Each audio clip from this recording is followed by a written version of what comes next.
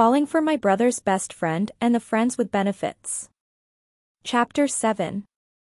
Will. No fucking way. Malcolm said.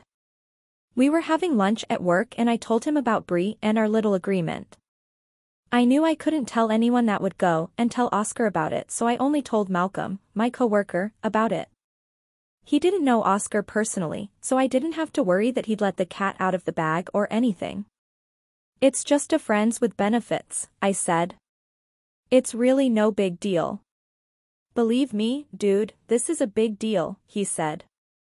If Oscar finds out, he's gonna kill you. More than kill me, I said. He'd skin me alive. Malcolm shook his head. Man, I'm glad I'm not you. If you saw Aubrey you'd change your mind, I said with a smirk. He laughed. Are you sure it's not because you're all googly eyes for her? I raised an eyebrow. What? I said. Are you saying I have feelings for her? Yeah, man, Malcolm said. I laughed. Believe me, I said. There's nothing between us. We're not even friends. She's just Oscar's sister. I added. Dating her would be gross. Yet having sex with her is not? He said with a questioning look.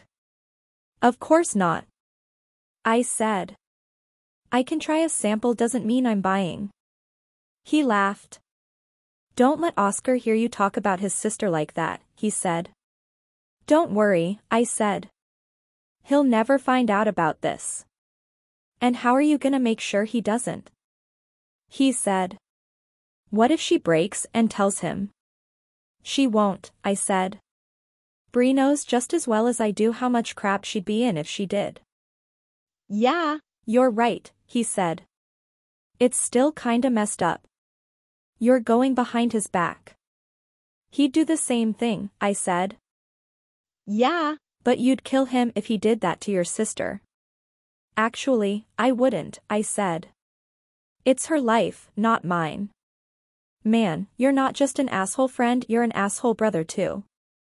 Shut up. I said and threw a French fry at him. He laughed.